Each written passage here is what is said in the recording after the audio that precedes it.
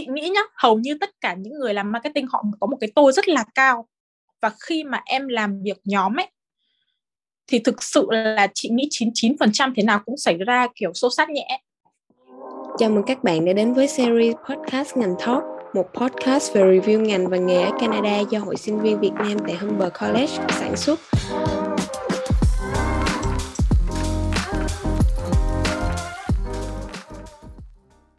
Mình tên là Trân, host của chuỗi series podcast này. Và ngày hôm nay, HumberVSA sẽ mang đến số thứ 3 trong chuỗi series podcast Ngành Talk. Hy vọng rằng sẽ được các bạn thính giả đón nhận và ủng hộ nhiệt tình nhé. Xin chào mừng vị khách mời hôm nay của chúng ta. Chị Hương đã đến với Ngành Talk để chia sẻ những trải nghiệm cũng như những bí mật đằng sau ngành marketing. Vâng, em chào chị Hương ạ. Thì chị có thể giới thiệu qua đôi chút về bản thân để cho các bạn thính giả được biết thêm về chị được không ạ? Hai mọi người, chị là Nhật Hương nhưng mà tên cúng cơm của chị là Thị Hương. Hiện tại thì chị đã sinh sống và làm việc tại Canada là được 5 năm rồi, và chị hiện tại đang làm trong lĩnh vực là marketing. Rất vui được gặp mọi người. Dạ, em cảm ơn chị Hương ạ. Thì trước khi bắt đầu tập podcast ngày hôm nay thì em có một số câu hỏi warm up dành cho chị. Thì câu hỏi đầu tiên là để miêu tả về ngành học của chị thì chị sẽ chọn 3 keywords nào? Ok, ngành học của chị thì thứ nhất là thiên biến vạn hóa. Cái thứ hai là rất là điên. Và cái thứ ba là khá là áp lực. Ok, đủ 3 từ rồi đúng không? Dạ, đủ 3 từ. Em chưa hiểu lắm cái thiên biến vạn hóa là sao ạ?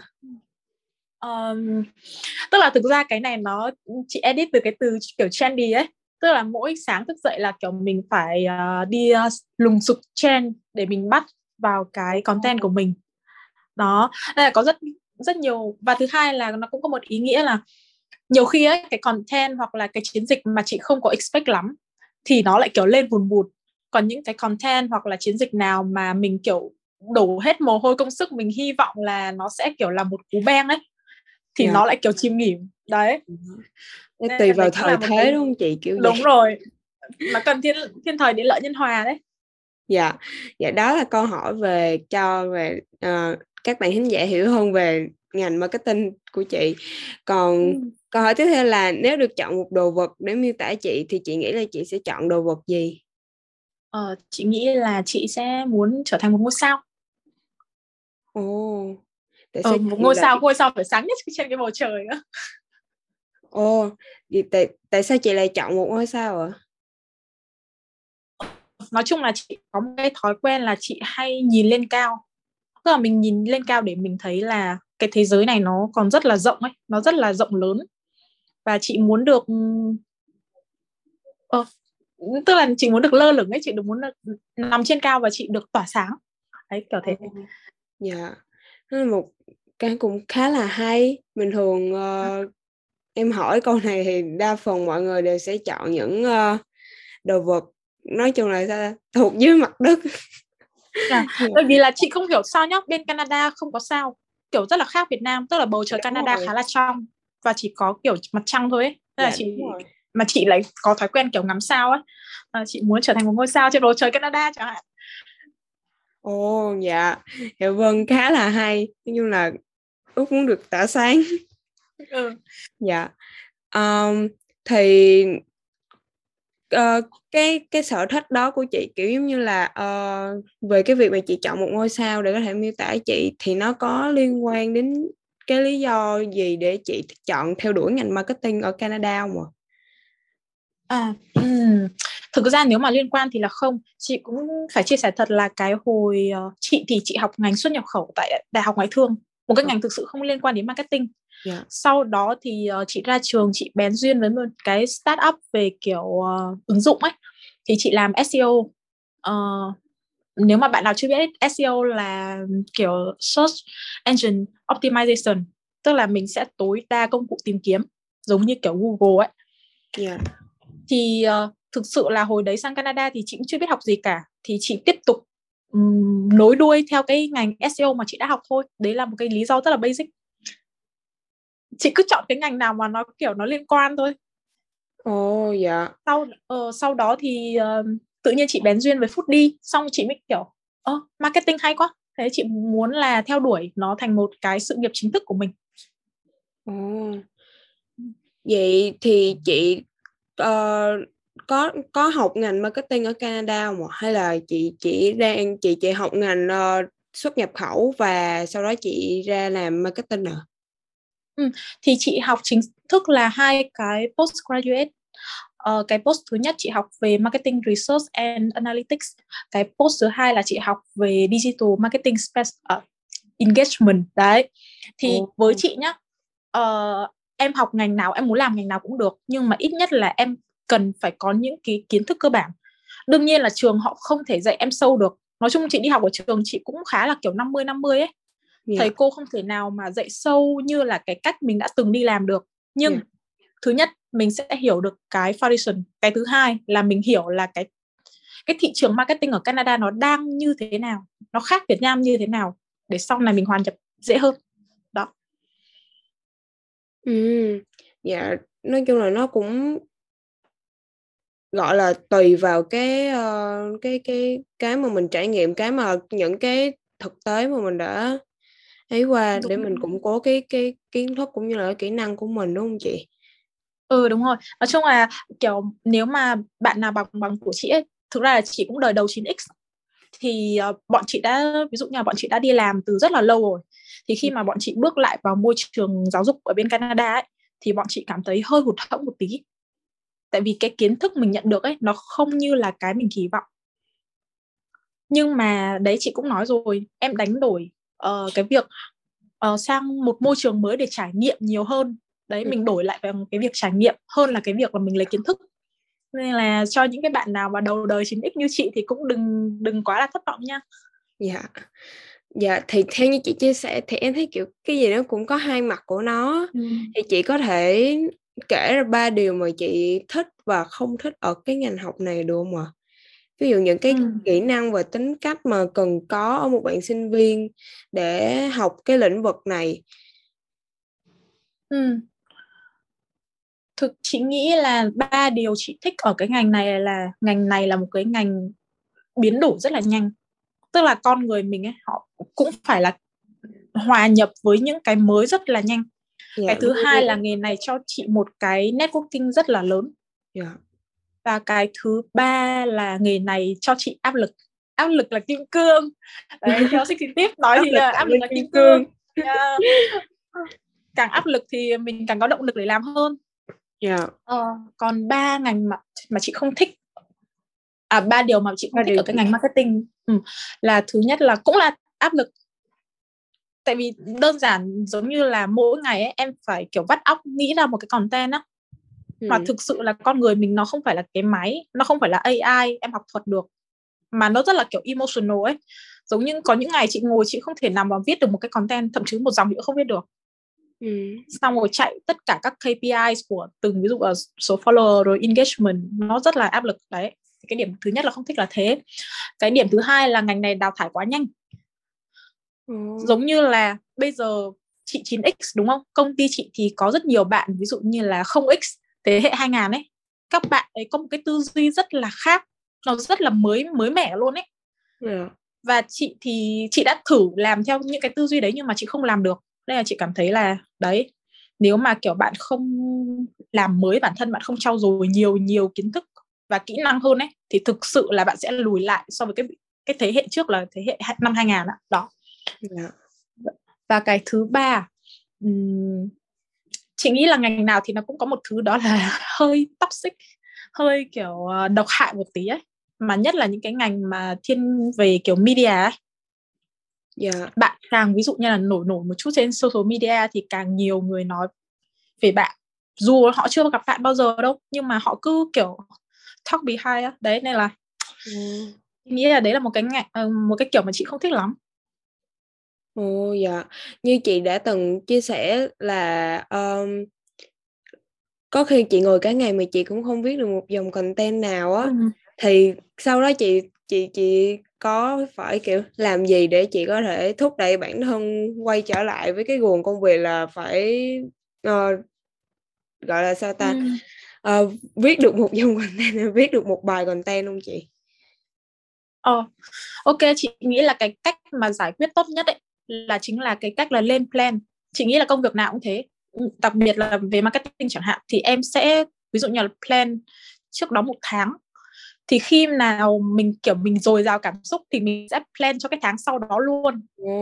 Tức là lúc nào em cũng có là content của cái tháng sau nữa. Đấy, mình không bị hết content chẳng hạn. Hoặc mình không là bị cái gãy thứ giữa hai là chừng. nếu mà đúng rồi. Thực sự nếu mà cái thứ hai là nếu mà em bị gãy cảm xúc hoặc là em bị tụt mood ấy, thì chị nghĩ là cái cách tốt nhất là ra ngoài hít thở. Chị rất là hay kiểu uống Starbucks nói chung là tín đồ Starbucks. Ra đấy kiểu ngồi patio một vài phút chẳng hạn. Xong rồi em sẽ lấy lại được một chút gọi là cảm hứng. Tại vì công ty chị ấy thì chú boss của chị không cấm cái việc là em ra ngoài em hít thở. Tại vì chú biết là cái việc marketing nó cần nhiều cái trải nghiệm, cần nhiều cái cảm xúc hơn, nên là chú bảo là lúc nào mà cứ áp lực thì mày cứ ra ngoài, xong rồi mày đi dạo rồi mày hít thở cho tao, xong mày vào viết content cho tao bằng được đấy. Vậy theo em thấy chị có vẻ cũng là thích những cái kế hoạch và hoạch định, đúng không chị? Thì kiểu theo chị thì những kỹ năng và kiểu tính cách nào để cần có một bạn sinh viên nếu muốn theo đuổi cái lĩnh vực này? Chị nghĩ là cái tính cách lớn nhất là em phải biết gọi như nào nhỉ, như một con tắc kè, em phải biết biến hóa bản thân. Tức là cái ngành này ấy, nó thay đổi quá nhanh và mỗi người thì họ lại có một cái tôi quá lớn. Tức là thường họ sẽ giữ một cái màu trong suốt quá trình làm việc chẳng hạn, nhưng mà với chị thì chị nghĩ là em nên kiểu biến đổi, em phải học hỏi từ rất nhiều người khác và em biến đổi bản thân để làm mới trong cái ngành marketing này. Cái việc thứ hai là bản thân em phải là một người bình tĩnh. Giống như marketing ấy, chị nghĩ nhá, hầu như tất cả những người làm marketing họ có một cái tôi rất là cao, và khi mà em làm việc nhóm ấy thì thực sự là chị nghĩ 99% thế nào cũng xảy ra kiểu xô xát nhẹ. Vâng. Và ai cũng muốn bảo vệ cái tôi, nên là nếu mà em muốn là làm việc trong ngành này, em phải thực sự có một cái độ lạnh nhất định để em lắng nghe ý kiến của người ta và em quyết định là em có làm theo nó hay không. Còn tính cách, chị nghĩ tính cách thứ ba thì chắc là thế nào nhỉ, gọi là positive ấy, kiểu tích cực, suy nghĩ tích cực. Tại vì cái nghề này bản thân chị cảm thấy nó cũng có nhiều cái toxic bên trong, nên là nếu mà em để những cái toxic đấy nó ảnh hưởng lên bản thân mình thì em dễ bị negative lắm. Giống như kiểu hồi đầu ấy, chị viết content xong rồi tự nhiên kiểu có những người chửi chị rất là thậm tệ luôn ấy, chửi chị mà chị kiểu chị không biết là tại sao họ chửi mình. Thực sự là cái đêm đầu tiên mà cái bài của chị được, tức là nó viral trên hội du học sinh ấy, rồi người ta vào chửi chị, và thực sự đêm đấy chị đã không ngủ được và chị khóc luôn. Nhưng mà chị nghĩ là cái nghề này nó như thế thôi, coi như là em bỏ qua những cái kiểu comment tiêu cực đi, em sống tích cực đi. Phải giữ một cái đầu lạnh, đúng không chị? Đúng rồi, không để những điều em sống chill lên. Cái nghề này em phải sống chill lên thì em mới sống sót được, chứ không thì nó toxic kinh khủng luôn á. Vâng. Vậy thì theo như em thấy những những trải nghiệm mà chị đã đi qua, thì trước đó cũng có một số người cho rằng là ngành marketing khó xin được việc ở Canada do là mình sẽ cạnh tranh không lại so với những người bản xứ hoặc là kiểu những người giỏi hơn á chị. Thì chị nghĩ sao về quan điểm này? Thực ra nhá, là chị sẽ đồng ý với quan điểm này. Trong cái networking mà chị biết ấy, thì người châu Á mà không phải sinh ra ở đây ấy, thì họ không có làm marketing cho agency của Canadian nhiều. Bản thân chị đây là cũng là một trong công ty là base là châu Á. Cái lý do thứ nhất là tại sao? Là ngôn ngữ. Thực sự là em không, dù em sống ở đây ví dụ như là 5, 7 năm, 10 năm thì em vẫn không thể nào hiểu được sâu về cái văn hóa của Canada để em có thể là viết bài hoặc là làm marketing chẳng hạn.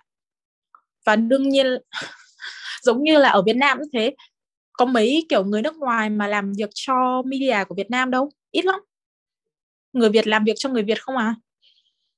Thì bên này họ cũng thế, là người sinh ra ở đây thì họ làm cho media nhiều hơn, làm cho marketing nhiều hơn. Và cái thứ hai là thực sự là người châu Á mình ấy, họ chịu áp lực ấy, chị nghĩ là chịu áp lực thì tốt hơn, nhưng mà tính kỷ luật thì lại thấp hơn người Canadian. Nhưng mà người châu Á mình thì được cái là kiểu chịu áp lực và chăm chỉ hơn. Thực ra thì chị có một câu chuyện là em cũng thấy người châu Á có vẻ chăm chỉ hơn khi mà em tiếp xúc với một số bạn ở trong trường học. Thì theo quan điểm cá nhân của em á, thì em thấy như vậy. Thực ra nếu mà bảo là ngành này họ có phân biệt không ấy, phân biệt đối xử không ấy, thì chắc là có đấy.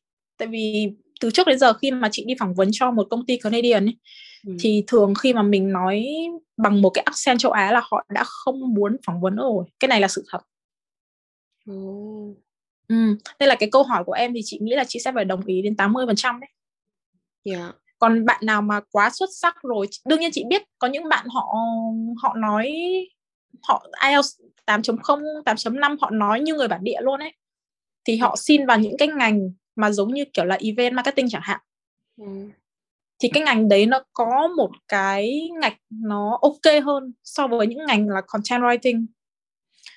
Và thứ hai là cái ngành của chị ấy, chắc là nhiều bạn không biết, nhưng mà khi mà cái ngành marketing ở bên Canada thì nó không phát triển bằng marketing bên Việt Nam, nhất là digital marketing. Thực sự khẳng định 100% không phát triển bằng. Nên là nếu ở Việt Nam ấy, họ có từng cái position cho người làm marketing, ví dụ như là content writing riêng này, design riêng này, làm plan riêng này, làm budget riêng này, thì ở Canada không có. Một người phải làm tất cả mọi thứ. Từ viết content, làm design, lên kế hoạch event, everything em phải làm report em làm hết. Đó. Nên là khá là áp lực. Họ không có tuyển một cái phòng marketing lớn nhá, trừ marketing agency. Còn lại thì họ tuyển rất là kiểu phòng ban rất là bé ấy, em. Mà họ muốn là em làm hết tất cả mọi thứ, em biết chạy cả SEO, chạy cả website các thứ, thì thực sự là khó đấy. Vậy là bình thường ở trong các công ty của người Canadian là người ta sẽ không có một cái marketing department riêng, mà nó chỉ là một bộ phận nhỏ trong một công ty thôi, đúng không chị? Đúng rồi. Ngay cả Nelson ấy, em biết Nelson đúng không? Dạ. Hồi đấy chị phỏng vấn là trên chị ấy, họ chỉ có một manager, và người phỏng vấn cao hơn nữa đó là CFO. Đấy. Bản thân họ không có một cái người nào khác ở bên dưới. Thị trường này nó quá sơ khai, hiểu không? Nó còn sơ khai nên là nó không có tuyển nhiều đến mức độ như thế. Hầu như vị trí mà tuyển marketing ấy toàn là marketing and sales, mà sales là one to one ấy, kiểu in person sales luôn á. Theo em thấy thì thị trường marketing hiện giờ của Việt Nam kiểu nhiều bạn trẻ hiện giờ vẫn đang theo đuổi ngành kiểu marketing. Kiểu bây giờ ngành marketing nó khá là đi lên ở Việt Nam ấy chị. Đúng rồi. Rất là nhiều bạn đăng ký vào ngành marketing để thi đại học. Cái số lượng các bạn đăng ký cũng rất cao, cho nên là có vẻ là cái cơ hội việc làm của ngành này nó cũng chưa thật sự là rộng mở ở Canada. Đúng rồi. Chị nghĩ là cơ hội thì là đang rộng mở, nhưng mà quan trọng là em chọn cái ngành nào để đi theo. Giống như là bây giờ chị nghĩ là có rất nhiều bạn không biết đến ngành event marketing chẳng hạn, hoặc là những cái ngành ngách giống như kiểu data analytics đấy. Chứ còn nếu mà bạn học marketing một cách rất chung chung ấy thì thực sự rất là khó đi làm. Nó không có thiên về một cái gì cả. Hoặc là kiểu khi mà bọn em vào trường rồi, ok, bạn nào thích học 2 năm chẳng hạn, thì khi mà vào trường ấy, em phải xác định luôn là em thích cái gì để em đào sâu vào đấy. Trường họ không dạy đào sâu. Giống như ngày xưa chị nhớ là chị học lên postgrad rồi, cái môn đó là cái môn Google Ads, mà họ dạy chị ấy, tất cả chỉ là mở một cái account Google Ads và chạy một cái campaign rất là kiểu basic luôn ấy. Mà chị kiểu chị bảo là ủa, thế dạy này thì ra trường rất là khó làm việc. Nên là bên cạnh cái việc học thì xác định luôn là ok thích gì, xong mình kiểu mình đào bới sâu, mình học từ tất cả các ví dụ như là YouTube, Google bây giờ cái gì trên đó nó chả dạy được em. Đó. Như chị, theo chị á, thì như chị nói là cái job event marketing á, nó có khác gì với cái việc mà chị làm trong một bộ phận của marketing department hay là một cái marketing agency không ạ? Thì cái tên nó cũng nói lên một phần rồi đúng không? Thì chủ yếu em sẽ làm marketing cho sự kiện. Sự kiện ở đây có thể là về các sự kiện của công ty chẳng hạn, hoặc là bản thân là các agency họ cũng sẽ có những cái ví dụ như là campaign về quảng cáo này, về sự kiện ra mắt nhãn hàng này, ra mắt sản phẩm này, em sẽ lên campaign cho những cái chiến dịch như thế. Hoặc là event bên này có thể là event sport rất là phát triển luôn, kiểu hockey này, basketball này. Và có một loại event mới đó là event cho eSport, thể thao điện tử. Đấy, nó có rất là nhiều ngành. Hoặc là marketing cho đúng rồi, eSport. Thì cái ngành đấy thì nó rõ tính chất hơn là em học một cái marketing bình thường. Thì chị khuyên là nếu mà bạn nào mà bạn có tiếng Anh giỏi một chút nhá, và đam mê về sự kiện này, thì các bạn có thể học cái ngành đấy. Chị có thể chia sẻ một chút trải nghiệm đi làm của chị được không ạ? Kiểu nó có khác với tưởng tượng của chị lúc mà chị đi học hay không? Kiểu khắc nghiệt hơn hoặc là có điều gì khó khăn hơn chẳng hạn? Thì thực sự là sau khi ra trường thì cái năm đầu tiên đi làm của chị rất là trong nước mắt. Bởi vì nó quá là áp lực. Thực sự là ở Việt Nam ấy, mình làm kiểu theo thuật ngữ của miền Bắc là tàn ấy. Sáng mở mắt ra đi làm 8 giờ, chiều kiểu cắp mông 5 giờ đi về. Mình không có một cái áp lực lắm. Nhưng mà bên này ấy, chị cảm thấy cái tốc độ làm việc của người ta ấy, gấp 2, gấp 3 lần. Và mình mới một cái con học sinh mới nứt mắt ra trường ấy, mình nhảy vào một cái môi trường như thế thì mình bị áp lực ngay lập tức. Và thứ hai là công ty chị thì có rất là nhiều người, nhiều nhân viên từ nhiều nước khác nhau, giống như kiểu là Hàn, Trung này, ở Nga này, Ấn này. Và mình bị dội trong một cái môi trường văn hóa như thế. Như chị nói rồi đấy, ai cũng rất là kiểu nói chung là nhẹ nhẹ là cứng đầu. Đấy, ai làm marketing cũng hơi cứng đầu thôi. Thế lúc đầu chị vào lúc đầu chị vào chị cũng kiểu đao to búa lớn lắm. Chị cũng cứng đầu lại. Chị cũng cứng đầu lại nên là nó không giải quyết được vấn đề gì cả. Đấy, hồi đầu khóc. Trời ơi, cái kiểu là cứ cứng đầu lại với nhau, xong rồi cảm thấy là mình không nói được người ta là mình khóc. Đấy. Tức là nghe khóc. Tức là chỉ biết khóc thôi. Và thứ hai là thực sự là áp lực công việc nó cũng cao. Tức là bên này họ có 3 tháng cho em thử việc, và họ đặt những cái KPI rất rõ ràng cho em. Nếu mà em không đạt được thì người ta sẽ đuổi em đi thôi. Đấy, nên là mà thực sự là với du học sinh bên này kiếm một cái công việc văn phòng của chị nghĩ là không có dễ. Ngành, nhất là những ngành liên quan đến business, nó không giống như những ngành kiểu engineering đâu. Nó rất là khó để kiếm việc. Thì mình cũng mong muốn là giữ được công việc đấy. Đấy, thì đầu tiên cũng khá là áp lực. Xong rồi vào làm marketing cho rất nhiều phòng ban. Ví dụ như là cái vị trí lúc đấy của chị là social media manager, mà chị phải làm cho thị trường Hàn, thị trường Trung, thị trường Ấn, Nga. Thì mình kiểu phải dành rất là nhiều thời gian để đi tìm hiểu cái văn hóa của họ ấy. Đúng. Để mình mới làm social media cho họ được. Đấy. Còn bây giờ thì chị cảm thấy là nó ok hơn rất nhiều rồi. Công việc nó theo một cái flow nhất định. Và bản thân chị thì chị muốn vươn cao hơn, nên là chị cũng kiểu tìm cách để hợp tác với những cái nhãn hàng bên ngoài. Ngoài cái vòng là ví dụ công ty chị thì chị muốn hợp tác bên US này, bên Nhật Bản này, đấy, bên Việt Nam. Mình nghĩ xa ra một chút thì công việc của mình nó có nhiều màu hơn. Chị thấy có nhiều bạn đi làm nhá, thực sự cái này là các bạn đi làm kiểu từ 8 giờ sáng đến 5 giờ chiều, xong rồi đi làm là đi làm kiểu làm công ăn lương ấy. Nhưng mà nếu mà mọi người nghĩ là mọi người muốn tiến xa hơn, thì thứ nhất là bản thân mình được cải thiện hơn, sau này mình xin ra một cái position cao hơn nó cũng dễ hơn. Và thứ hai ấy, chắc chắn là cái người director hoặc là manager của bạn sẽ nhìn thấy điều đấy. Không phải là người ta không bao giờ nói với bạn, có nghĩa là người ta không quan sát đâu. Người ta quan sát trong thầm lặng. Đến một ngày nào đó mà họ cảm thấy là bạn chín rồi thì họ sẽ tự động promote cho bạn lên một cái chức vụ cao hơn. Đấy là cái gì mà chị cảm thấy. Thì giống như là trong môi trường này nó cũng sẽ có cái khắc nghiệt, nhưng mà bên cạnh đó thì nó cũng sẽ có những cái câu chuyện mà dở khóc dở cười, đúng không ạ? Thì theo trải nghiệm của chị thì trong môi trường làm việc của chị, lúc mà chị ra đi làm rồi thì có câu chuyện dở khóc dở cười nào của chị khi đi làm không ạ? Thực ra giờ khóc giờ cười thì cũng có đấy.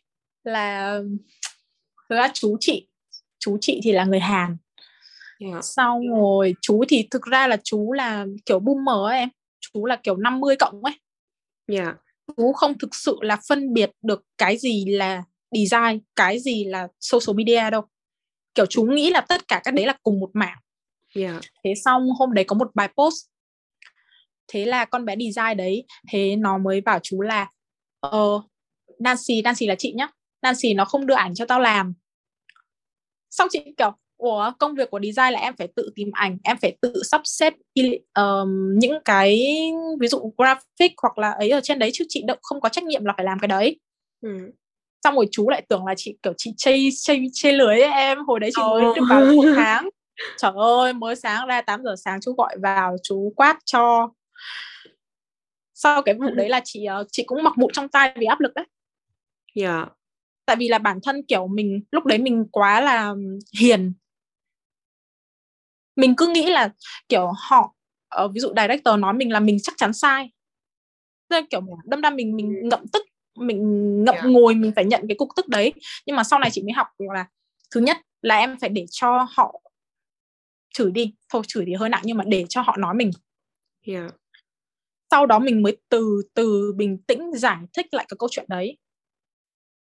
Hồi đấy là kiểu chị cũng im luôn ấy. Chị nhận lỗi sai về mình ấy. Thực ra director họ không sai, chỉ là họ không hiểu rõ cái từng cái position họ sẽ phải làm gì ấy. Họ chỉ quan tâm là đến cuối cùng, đến cuối ngày em không có bài, lỗi là do ai. Đấy. Thì với lại cái thứ hai chị học được cái đấy là không đổ lỗi. Tức là em nhận lỗi về mình đi đã, để em sửa, em làm cái bài post đấy nhanh nhất. Chứ bây giờ em cứ phân bua là mày sai tao sai, rồi cuối cùng công ty không có bài, đúng không? Thì cái result của nó không được tốt đấy. Cũng đúng. Vậy thì với những cái câu chuyện của chị khi đi làm như vậy, thì em nghĩ là cũng có một điều mà ai cũng thắc mắc, đó chính là lương bổng cho ngành marketing ở bên Canada. Thì chị đánh giá mức lương của công việc này ở bên đây như thế nào? Kiểu sau tốt nghiệp và cũng như là sau nhiều năm kinh nghiệm của chị chẳng hạn. Nếu mà làm, tại vì là chị cũng đã từng đi làm marketing đơn thuần rồi, thì thực ra lương của ngành marketing chị nói là không cao so với accounting, so với lại supply chain. Thì nó không cao. Tức là mức lương nó sẽ từ 30 đến 35 ngàn một năm, cộng benefit. Đấy, tức là một cái mức lương rất là cơ bản, thực sự rất là cơ bản luôn. Còn nếu mà em làm những cái ngành mà nó khó hơn, giống như kiểu analytics, research and analytics, thì mức lương của em thì khởi đầu nó cũng phải là 20 đô một giờ rồi, 22. Sau này thì em có thể lên đến 25 đô. Thì nó rơi vào 40 ngàn, tầm 40 ngàn một năm. Đấy. Nói chung là nó là một mức lương không hề cao. Và nếu mà em muốn lên vị trí manager ấy, thì em cũng nên có từ 3 đến 5 năm kinh nghiệm, cộng với bằng cấp. Nên là thực sự ai mà muốn theo đuổi marketing ấy, thì chị nghĩ là thứ nhất phải là đam mê rất là lớn. Em khó sống sót với cái mức lương đấy lắm. Nói thật, bản thân chị cũng thế. Chị phải đập thêm ví dụ như là income của chị bằng các ngành cộng lĩnh vực khác. Ví dụ như là chị làm influencer chẳng hạn, chị làm foodie chẳng hạn, thì nó mới gọi là có một cái cuộc sống nó cảm thấy là mình thoải mái, mình chill được. Đấy, phải chia thật là như thế. Chứ ngành marketing ấy nó chỉ có một cái hào nhoáng bề ngoài thôi. Ai cũng nghe kiểu ui, làm social media, làm influencer, ui, nghe nó lại oách ấy. Nhưng mà không, áp lực thì cao mà lương thì basic. Đấy, em phải là rất là đam mê thì em mới làm được đó. Thì chắc hẳn là trong quá trình học cũng như là trong quá trình làm thì chị cũng đã có từng đi xin internship chưa? Chính xác thì chị lại chưa bao giờ đi xin internship. Nhưng mà công ty chị thì các bạn tuyển vào internship thì khá nhiều. Đấy, nên là em có thể nói câu hỏi, biết đâu chị trả lời được. Dạ, vậy thì chị có thể chia sẻ những kỹ năng nào mà chị nghĩ là quan trọng và giúp ích cho các bạn trong quá trình đi tìm và xin internship cho cái công việc ngành marketing không ạ? Thế chị chỉ nói về ngành marketing thôi nhé. Dạ. Chị thấy nhá, cái này chị thấy là đa số các bạn ấy mà muốn xin một cái paid internship thì nó khó ở trong lĩnh vực marketing. Tại vì sao? Đa số các công ty ấy họ muốn tuyển full time nhiều hơn, tại vì là cùng một cái công training, đúng không? Họ muốn keep cái người đấy lâu dài hơn. Còn nếu mà em xin về sale ấy, hoặc là customer service thì nó nhanh hơn, nhưng mà nó không phải là làm trong marketing. Còn lời khuyên của chị đối với các bạn mà muốn xin internship cho cái ngành này ấy, thì mở lòng ra đón nhận những cái công việc là unpaid. Tại vì cái bọn em đang cần, rất là cần ấy, đó chính là experience. Người ta không cần bọn em đâu, người ta không cần tuyển bọn em vào để tặng lương đâu. Không, cái ngành này nó không cần thế.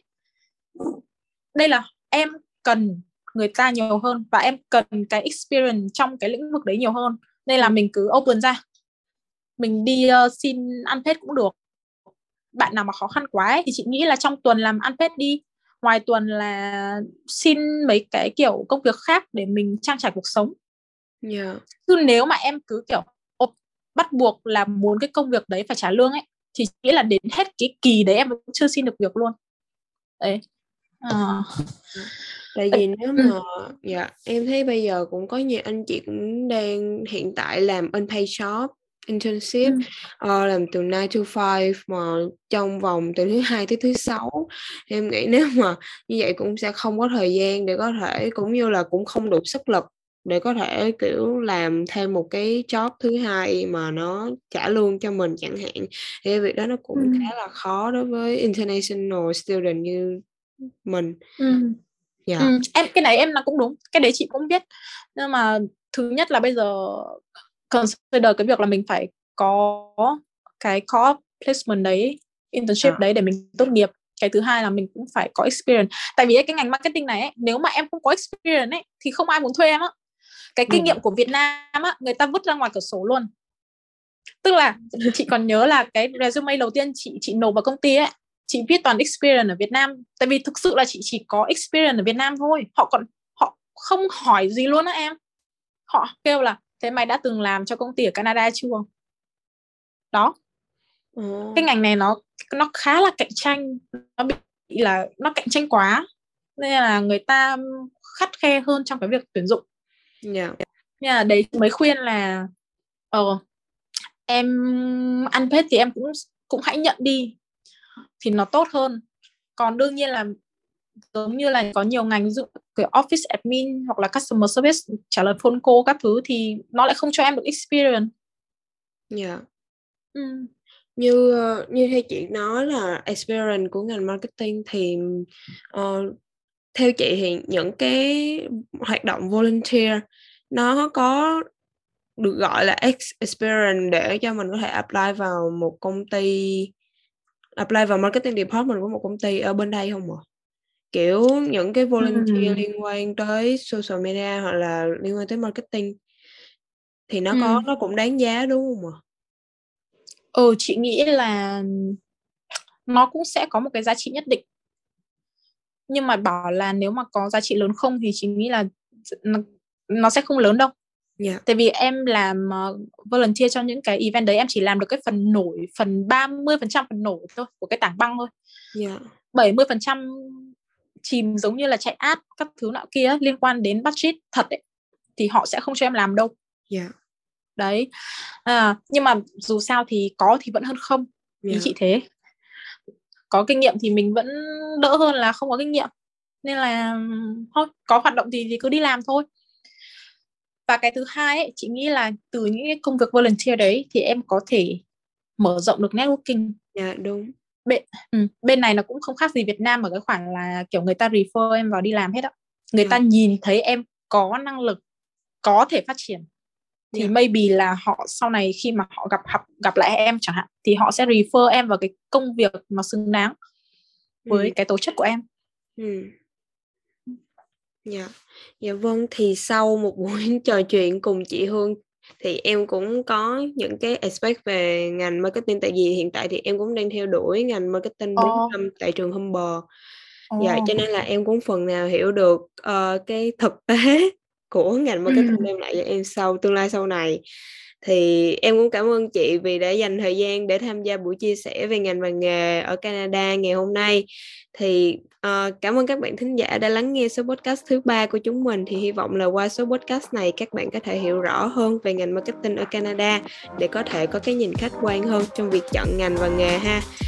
Các bạn đừng quên theo dõi HumberVSA trên Facebook để chúng mình sẽ trở lại để đem đến nhiều những thú vị cũng về các ngành học khác nữa nha. Xin chào và hẹn gặp lại.